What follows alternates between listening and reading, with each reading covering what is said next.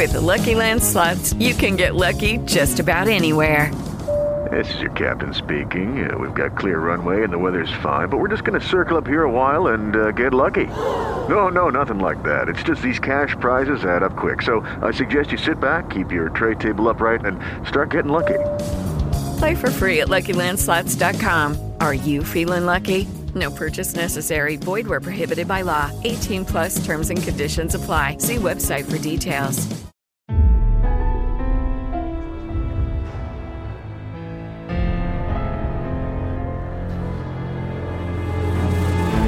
From NBI Studios, this is Truth and Justice, a crowdsourced investigation in real time. I'm Bob Ruff.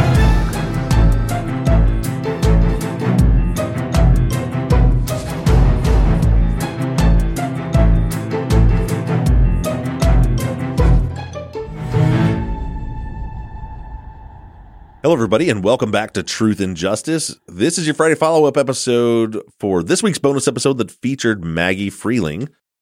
Maggie was on upon Zach's requests, mostly to talk about her work on Murder and Alliance, but was also a good chance for us to just kind of catch up and chat a little bit. So seemed like a lot of you guys enjoyed the episode. I'm glad you did. We also heard about some of her upcoming projects. And we have even more developments on the West Memphis 3 case, and we're going to talk about all that right after a break. Texas Ranger James Holland is a legendary interrogator. They call him the serial killer whisperer. You can't hide those indications, and that's why yesterday I knew that you did it. But now, shocking interrogation tapes reveal how the super cop really operates. And that's why they asked me to come in, because I'm special. From Something Else, The Marshall Project, and Sony Music Entertainment, this is Smokescreen. Just say you're sorry. Listen and follow on Apple Podcasts, Spotify, Amazon Music, Stitcher, or wherever you get your podcasts. Alrighty, first thing, just like last week, I'll lay a little groundwork for what's going on with the West Memphis 3 case so you guys have a little better idea of these questions that are coming up. Earlier this week, I believe it was on Tuesday, Damian Eccles' legal team officially filed a petition with the court to test DNA. Which, for the nons, now they're trying to spin a new argument because prior to that it was, this is all a publicity stunt, and if they really wanted it tested, they'd file a motion. Well, as I said, they were going to. They filed the motion. The motion, because we don't have a joint motion with the prosecutor agreeing to it. If that had happened, we were just going to, what we originally had agreed to with Ellington was that they were just going to test all the evidence, basically, just a huge list of everything, ship it all off. Because Cressman doesn't seem to be supporting the motion. He still has 30 days to reply to that brief, which, I'm still hoping that this reply says that he's not opposing. I don't think that's what's going to happen, but there's still a possibility that that's what could happen next, that he could say he's not going to oppose it and let it go. But because it has to go before a judge, you have to get very specific. So in this particular motion, they have filed just to test the ligatures using MVAC technology. So that now has already been filed with the court, and the next step in that process is for the prosecuting attorney, Keith Cressman, to file a response to that motion. So that's where that's at right now. I'm trying to think of any other housekeeping. I don't think there's anything else going on other than that. So we can get right into it. I guess first we'll talk a little bit about Maggie's episode. And Zach, you said you had some revelations. I'm sorry. I just need to apologize. Like right now, I'm sorry. So we'll go back for a second. So last week you talked to Josh Hallmark, and I am an idiot and didn't know really anything about Josh Hallmark or his podcast. And we discussed it. I heard him talk about it over you talking to him. I realized kind of what his podcast was, but I even asked on the air what his podcast was. Uh-huh. You told me it was this whole story about Israel Keys. Right. I was under the assumption that his podcast was a one-off because it's called True Crime Bullshit. Right. So I thought it was like kind of a comedy spin of like, we're going to sit around and bullshit about true crime. Mm-hmm. Not what it is. Not what it is at all. So here comes my second apology. I almost missed listening to this week's Truth and Justice because I've been binging True Crime Bullshit. So you like it? I like it a lot. It's really good. Yeah. So True Crime, I should have had Josh explain this, but the origin of True Crime Bullshit is in the FBI tapes where they were interviewing Israel Keys. he says something along the lines of, "Oh, it's that true crime bullshit." Yeah, that he doesn't want to become that true crime bullshit. Right. Yeah, I caught that. It's in one of the first episodes. I caught that, but I didn't know that's where he got the title from. So, like I said, I'm an idiot. I thought it was like, haha, we're going to bullshit about true crime. Clever. And talk about it. That's what I thought it was going to be. So I'm an idiot. I'm sorry, Josh. I'm sorry, Bob. I'm sorry, listeners, that were probably screaming at me, going, "You're an idiot, Zach. That this is not what it is." Well, for those of you that didn't, but maybe this is good. Maybe as we just discussed a whole bunch of stuff on the Patreon video prior to starting this about Zach putting things out there that might educate and help people. Yeah. And now there's listeners out there that didn't listen to Josh's show because they thought it was, this guy bullshitting about true crime. No, it's phenomenal. It's really, really well put together. It's just a good podcast. Yeah. Very well it's done. Very binge-worthy. Like I said, I almost missed this week's episode with Maggie, even though I was the one that said I wanted to hear from Maggie. And now you can explain why you wanted to hear from Maggie. If you haven't listened to Murder in Alliance, please go listen to Murder in Alliance, because I'm going to spoil some stuff for you. Spoiler. So just so you're aware. So over the course of Murder in Alliance, she kind of comes to the revelation that he could have possibly been the actual perpetrator. Mm-hmm. And it was huge. And the ethical side of the podcast is really why I wanted you to talk to her, because I don't know that that's ever really come about the way that it came about, in real time like that, where she, over the course of the podcast had believed he was innocent and then had this revelation of like, oh shit, like this guy may really be the killer. Well, and that was tougher than even a lot of people might think, because when you listen to it, you see like Maggie didn't just think that it was David Thorne, I think is the guy. Yes, David Thorne. That he was innocent. Like she fully believed and came out strong. Really strong. Was swinging for the fences the whole time. They put up billboards. They did all sorts of things. Mm-hmm. And for her to have that, that moment and to really come out there and then decide to put it out there, I think that was huge. And that's really why I wanted you to talk to her, was to see that ethical side. Right. I don't think that's talked about enough in true crime, is the ethics of true crime and what should be put out there and what shouldn't. Right. And that kind of leads us to our first question, something that we discussed on the show. Okay, Sarah says, you mentioned there were things you were finding in the Deb Perringer case that were causing you not to be so sure of her innocence. Can you remind us of what those were, or had you gotten a chance to speak on them before we stopped the case? I had talked about them. If you remember listening to that season, there was the big issue was we were finding a lot of evidence that Deb was innocent. Again, that's been a little while ago, but I'm off the top of my head that the neighbor saw a man in the backyard at the time of the murder. That was a pretty big deal. That her alibi seemed to check out, but it was, there was, if you remember, she said she was at Target and the detective went to Target, pulled the surveillance, and then didn't collect it and claimed there was nothing they could see. We heard from somebody who worked surveillance for Target at that time, and they said that's complete bullshit, that they actually had some of the most highest tech, high quality cameras available at that time. There's no way they wouldn't have been able to identify her. So there was these things leading us towards innocence, but then, it was real hard to get past her blood being on the scene in multiple places and where it was at. And then, and you have to forgive me, I'm a little sketchy on the details, but there was the letter that was written. The timing of that document was really strange. Yeah. And I remember at one point, it seemed like, oh, that had to have been her. Mm-hmm. And then we found, I don't remember the details, but if you at least listen back to season 10 or season 8, you'll hear me go through it. But there was a time where I was like, oh, she's guilty. She has to be but then we figured out that the timing wasn't quite there, so that she still could be innocent. But it's a tough case, as we got into it. It was just like, how do you get? And it was, her explanation for how the blood got where it was didn't really line up. But then it was like, well, but if she did it, then why is there's this guy in the backyard, and there, the profile didn't seem to fit. So it was there was just a lot there, and we were right at that climactic point where I was not so sure where to go next. And then she ended up passing away and we moved on.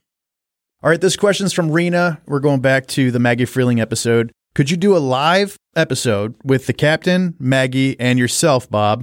Please, please, pretty please. Your listeners would love it. Absolutely. As a matter of fact, we were trying to work something like, I don't know if it would be a podcast episode. We were trying to work out a live show in Ohio sometime when Maggie's there. Captain and I have done a few live shows together, so that may be coming. But yeah, I would love to do that if our schedules can be arranged. I have a ton of friends and a lot of people I know in the true crime podcast space, but I would say that Maggie and Captain are probably two of my, along with Josh Hallmark, or some of the people I'm the closest to, and I definitely have a lot of fun with all three of them. So if we can make that happen, I'm sure it can be arranged.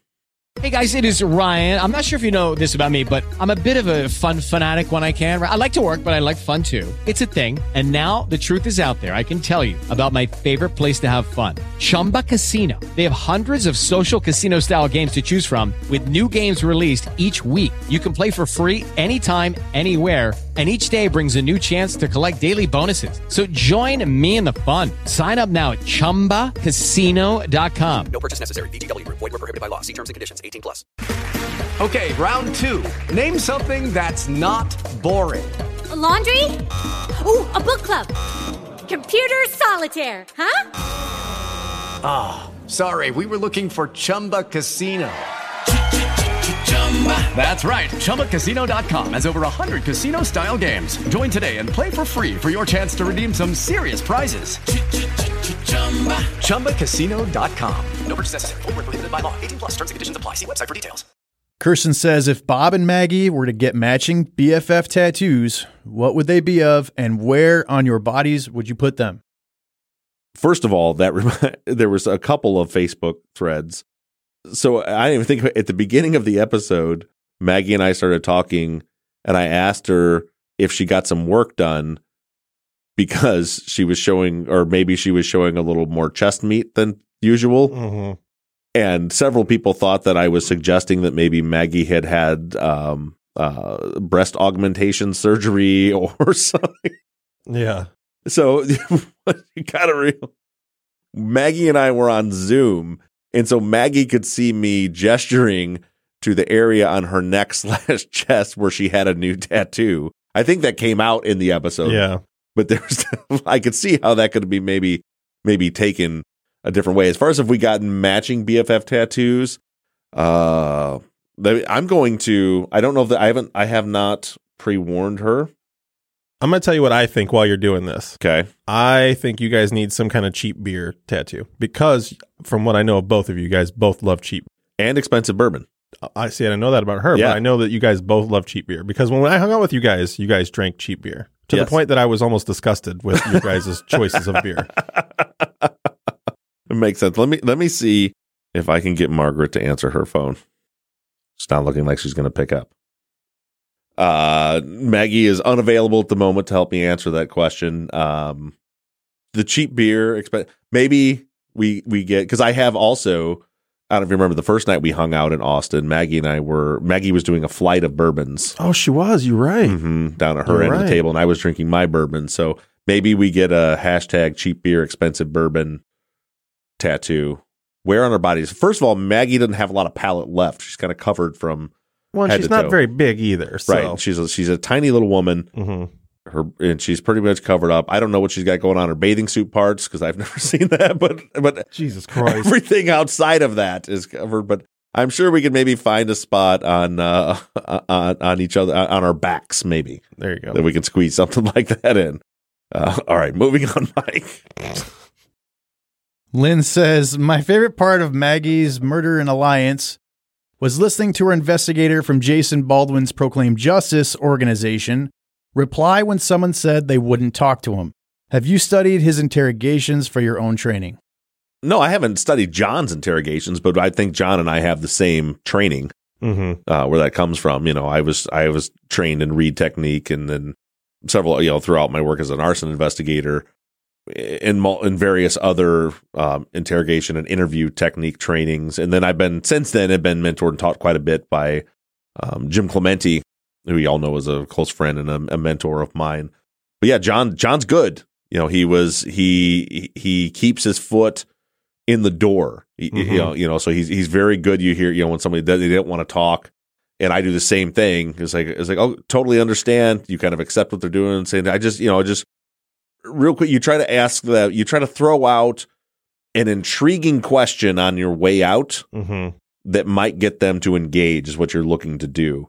And John does that very well. Phenomenal job of just continuing to talk. Yeah. There's multiple times throughout the podcast you'll hear where someone says they won't talk and John gets 4 answers out of them afterwards. Like, okay, yeah, totally understand. We don't want to bother you. I was just wondering what you thought about XYZ. And they're like, oh, well, and then they start talking and you just kind of keep your foot back on the door. He's very good at it. But no, I've never studied John's technique, but I'm certain we've probably had the same training. Mike says, in every single wrongful conviction that I've heard about, there's always been something malicious on someone's part, generally in the police office or prosecution office, from something as simple as a subpar investigation to taking someone to trial with a flimsy case or that they know didn't do it. Have you come across any cases where all parties did things as they should have, the jury just got it wrong, and it was later determined that the person was innocent? Yeah, I'm having trouble thinking of an example off the top of my head, but I mean, you got to remember that I screen and review, hundreds of cases that people have pitched to me for the show, and I've definitely come across a few where it looked like they were. I always say, like, a wrongful conviction happens for one of 2 reasons: incompetence or misconduct. Oftentimes, what I see is the problem starts with incompetence and ends in misconduct. Meaning they make a mistake, a legitimate, honest mistake, or they have blinders on, or they miss something early in the investigation, which leads them to lock into a certain suspect. And then they make the arrest. And as they're approaching trial, when they start realizing, oh shit, this may not be the right person, or that evidence maybe isn't enough, then that is a lot of times when you see them start bending the rules to continue to make their case because they can't let go. But I've certainly seen cases, and again, I can't think of an example off the top of my head, but I've certainly seen cases where it was just, an honest mistake, where somebody, maybe there's DNA for somebody that's found at a crime scene and they just don't investigate any further and they don't look into other leads. And then, the jury's presented with a pretty clear case for guilt and they convict, and then later on you find there's more to the story. So in those cases I would consider that more incompetence than misconduct. But yeah, they certainly exist. But the ones that you typically see on a podcast are the ones that involve misconduct. And the reason for that a lot of times is because usually if there's misconduct, then there's an open path of an investigation in the right direction. Meaning the evidence that would lead you to the real truth was intentionally ignored. For it to be misconduct, it means they had to have been able to know they had the wrong person, but went the wrong direction. And that opens the door then for us or other true crime podcasts or other investigators to come in and go find the truth, because it wasn't hard to find to begin with. That's why it was more misconduct. And that's why those are the ones that end up being more publicized. Because if it was just incompetence, they just didn't do a good investigation and everything they did find pointed them in that direction.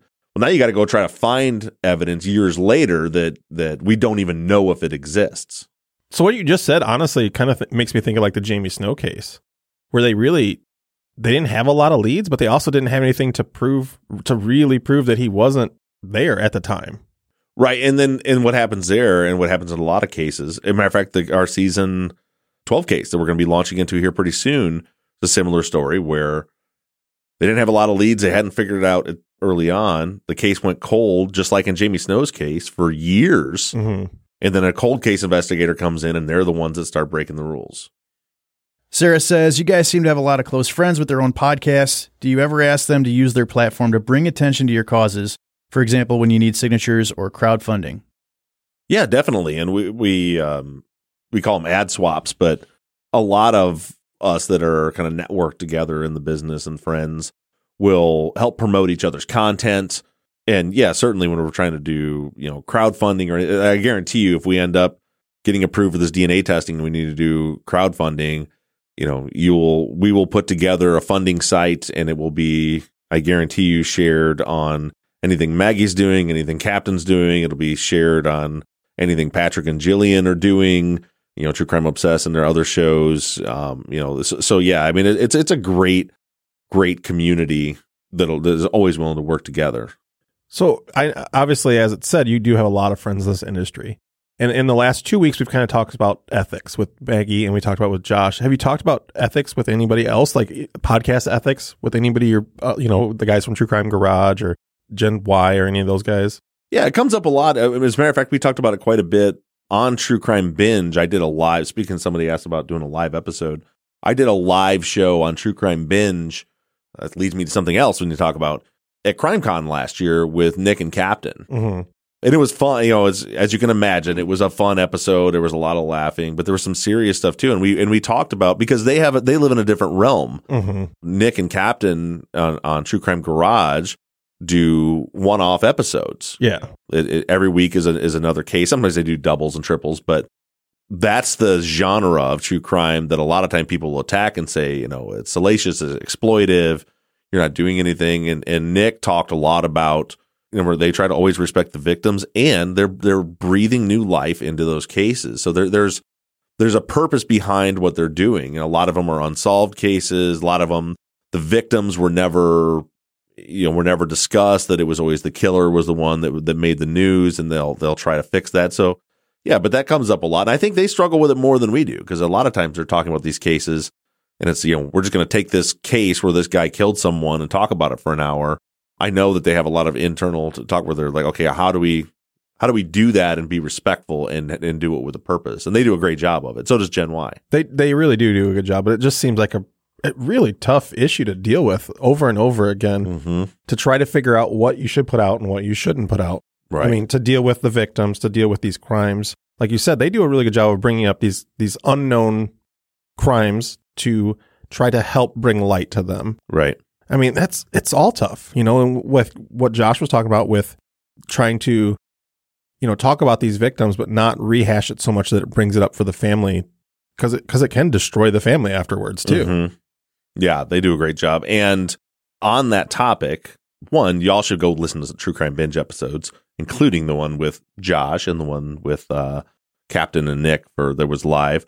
But that's the one where I bring beer and they yell at me because the beer's not cold. Right, you brought us warm beer on stage. It was a whole ordeal. Yeah. But that reminds me that I have been officially invited to CrimeCon. I can't talk a lot about what's going on, but I wasn't sure I was going to go, mainly because of where it falls in time. It's the last weekend in April, and it falls right between a couple of trips that I have to make. And it's just going to be a lot to get there, but I was enticed to go. I'll tell you this that I will be speaking on the West Memphis 3 case at CrimeCon. I may be joined by someone. I'm just real careful with it because a lot of the stuff isn't confirmed and I don't know what I'm supposed to share, but I will likely be joined by someone that you will love to see me be joined with to talk about the case. There's another person connected with the case that nobody has ever really heard from that may be also speaking there. I may be sharing a stage with that person as well. There's a lot going on that for me, I decided that I need to go. That I definitely need to be there to do this. So I am going to go to CrimeCon this year. It is the last week in April. They did give me a code. So if you go to the CrimeCon's website and use code ROUGH, you get, I believe, 10% off general admission tickets. And if you're going to plan on going, please do that. So for us, that part of the reason it's hard for us to go is, it's an expensive trip. They don't cover our expenses. We got to pay for flights down there. So that's me and Becky. And then I'd like to have Zach and maybe his wife come down too, but all those expenses add up. But as far as what they do is based on the number of people that use our code, they will cover our room, our hotel while we're there. So that it helps a lot. So if you're going to go, please get on there, use code ROUGH. We don't get any money from that, but that helps us, that gives them, that lets them cover our hotel costs while we're there to keep the cost down. Because I'm hoping to be able to bring Zach along with me when we go. So check it out, especially if you have any interest in the West Memphis 3 case. There's I know myself, other people, there's a lot of mixed feelings about CrimeCon, but I'm really happy about what they're doing. And I think it's going to be very powerful and it's going to be very important. Otherwise, I wouldn't be going. So I am going to be there. I'm hoping maybe to have Zach with me, and I'm hoping to see a lot of you there. So you're going to buy those tickets, and very likely that's where a live show with me and Maggie and the captain may happen. It's going to be a great time for sure. I'm really hoping to go. So yep. So go to crimecon.com, or I think that's what it is, and use code ROUGH, and that'll give you a discount. It'll help us out. I also got an invitation to CrimeCon UK. I don't know if I'm going to do that because that's a massive undertaking. It's also like a month later. Yeah, so it's like sandwiched right between I've got a family vacation coming up this summer. We've got Zach and his wife and Becky and I and another couple friends are going to Mexico in early April. There's a lot happening right around there. So I don't think I'm going to be able to make it to the UK, but we'll see. I'd love to go there if we can. But meanwhile, CrimeCon US, it's in Las Vegas. It's the end of April. It's like the 29th, 30th, and May 1st, I think, something like that. Code ROUGH, that'll get you 10% off your tickets and would be very much appreciated. And with that, Mike, you said you had one more question. And I will share that. I know I don't share a lot. I share a lot of personal stuff, but other stuff not so much. But this episode's a little shorter than normal. I know I've mentioned to you guys that I had some family stuff going on that we've been dealing with over these last months. That's kind of occupied a lot of my time. My father-in-law, my wife's dad, passed away this weekend, and so this week today actually have the visitation and the funeral and stuff like that. So we need to get this thing done and get moving. So we got one more question, Mike, and then we're going to go ahead and wrap this up.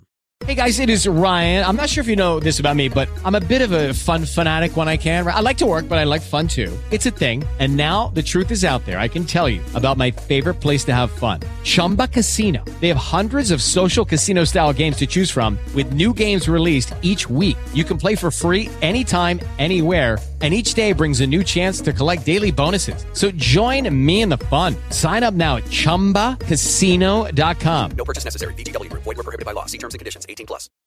Okay, our last question is from Jennifer. To put to rest to this question, do you know why the West Memphis Three have chosen to test only the ligatures of the evidence that was found? Yeah, as I mentioned on the outset, because this is probably going to be a contested motion, the lawyers have to get very specific with their request. They can't you can't write a motion to the judge saying we want to test all evidence. They have to say we want to test specifically this evidence in this manner. And I haven't talked to the attorneys specifically about why that decision was made. I was part of some earlier conversations about it, but I think the big reason is that it's more likely to get approved if it's more reasonable. We believe, because they have to show this is why we want to test this evidence in this way, and they can easily do that with the ligatures. It's because anything inside of that knot should have been protected by the water. There's a high likelihood of finding DNA in there. It's something that we know the killer touched, so on and so forth. So I think that's why, and that doesn't preclude, they can come back and request more testing from them. But we kind of feel like the best chance we have to find legitimate DNA that's going to solve this case is going to be in the ligatures. Now, if we test the ligatures and we find DNA and it's identified who it is, then certainly I would expect from there, okay, well, let's test more if they need to build a stronger case against whoever that person is. So that's why they're doing that. They've got to be very specific, and they're trying to be reasonable and manageable, something that will get approved by the judge, and we're hoping that will happen very soon. And along those lines, a couple things. So this week's main episode that'll be in 2 days on Sunday, I actually interviewed Jared Bradley, who is the CEO and president of MBAC.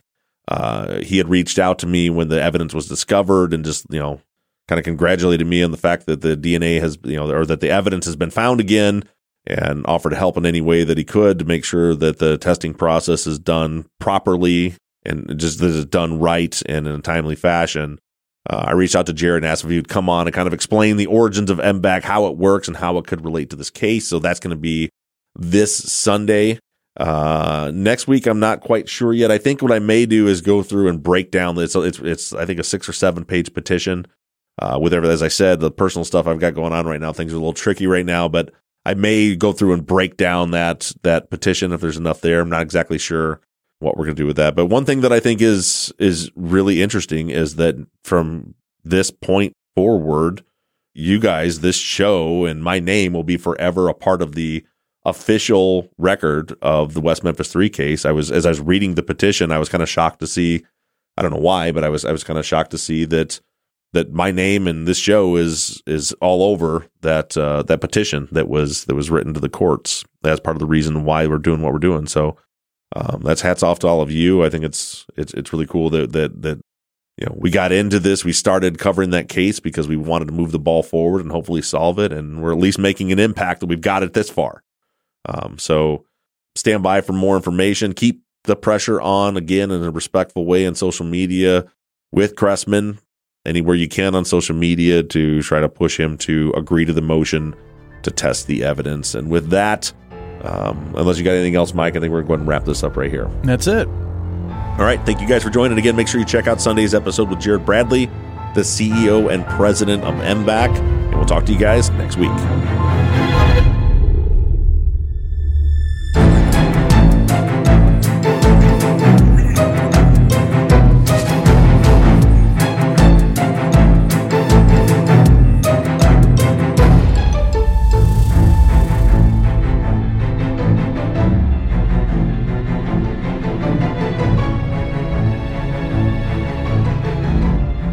Truth and Justice is an NBI Studios production and is distributed by Wondery. Produced and edited by Mike Bussing, and all music for the show was created and composed by PutThemInASong.com. Our follow-up logo was created by Zach Weaver, and all of our font across all of our logos and banners were created by Tate Krupa of Red Swan Graphic Design. You can find more of Tate's work on Etsy. Thank you to Katie Ross of CreatedInTandem.com for designing, creating, managing, and maintaining our website, Truth and Justice Pod, where you can view all photos and documents discussed in every episode. And a big thank you to our transcription team: Pamela Westby, Kathy McElhaney, Charlena White, Kaywood Yomnick, Ginger Fiola, Edith Swanneck, Lindsay Pease, Erica Cantor, and Jen Reese Incandela. And as always, thank you to all of you for all of your engagement and support. If you like the show and you'd really like to support us, you can do so in a number of ways. To financially support the show, you can go to patreon.com/truthandjustice. On the Patreon page, you can pledge as little as $3 a month, and we also have reward levels on Patreon that include access to behind-the-scenes videos of the tapings of our Friday follow-up episodes, ad-free versions of all of our episodes, Truth and Justice Army t-shirts and hats, and even the opportunity to co-host one of our Friday follow-up episodes. You can also help us out by going to iTunes and leaving us a 5-star rating and review. And lastly, you can always support us by supporting the companies that sponsor this program. If you have a new case that you'd like us to consider for future seasons, you can submit your cases on our website, Truth and Justice Pod. Just click the case submission button and fill out the form. And the most important thing that you can do is engage in the investigations. You can keep in touch with us through our email at theories@truthandjusticepod.com. You can like our Facebook page or join in on the conversation on the Truth and Justice Podcast fans page. For all of you tweeters, you can connect with us on Twitter @TruthJusticePod. To follow our personal accounts on social media, I can be found @BobRuffTruth. Mike can be found at Murb Gaming, MURRBGAMING, and Zach is at Z2TheQ. And don't forget that we always have our 24/7 voicemail line open for questions, comments, and tips on our cases. That phone number is 269-224-2833. However you do it, stay engaged, stay in touch. But as for now, we're signing off. I'm Bob Ruff. I'm Zach Weaver. And I'm Mike Bussing. And this has been Truth and Justice.